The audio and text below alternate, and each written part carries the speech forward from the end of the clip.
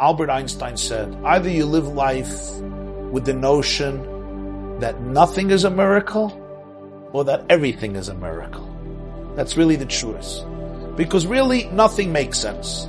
The fact that I woke up this morning is a miracle.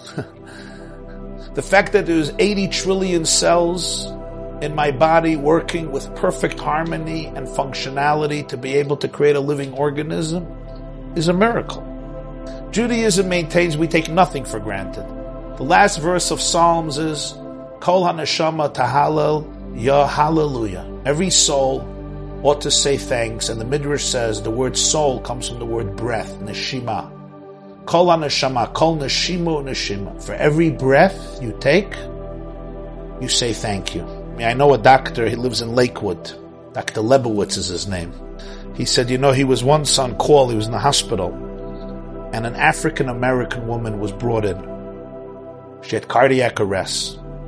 And they worked on her and worked on her and worked on her, and then the medical team gave up, they declared her dead. Dr. Lebowitz came in then to the ICU, to the emergency room, and he said to himself, you know what, I want to try. He tried reviving her to no avail. And he was about to give up, but something inside of him said, no, continue. He doesn't know why, there was an instinct, and he continued for 45 minutes, and he got a pulse. And he saved her life. And after a few weeks in the hospital, she was about to go home. And he came in just to discharge her and say goodbye and wish her well. And he said this over. He said, this woman looked at him and said, Doctor, how do I thank you? She says, yes, at every milestone in my life, I'm going to thank you publicly.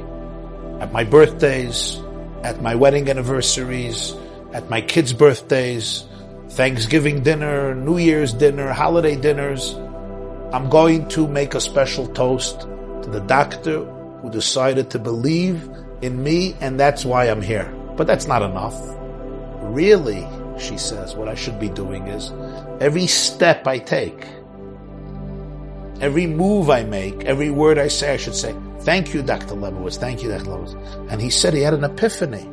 This woman was teaching him about Yiddishkeit. Because basically she was telling him, every step you take, every breath you take, say thank you, Hashem. Thank you, Hashem. Don't take life for granted.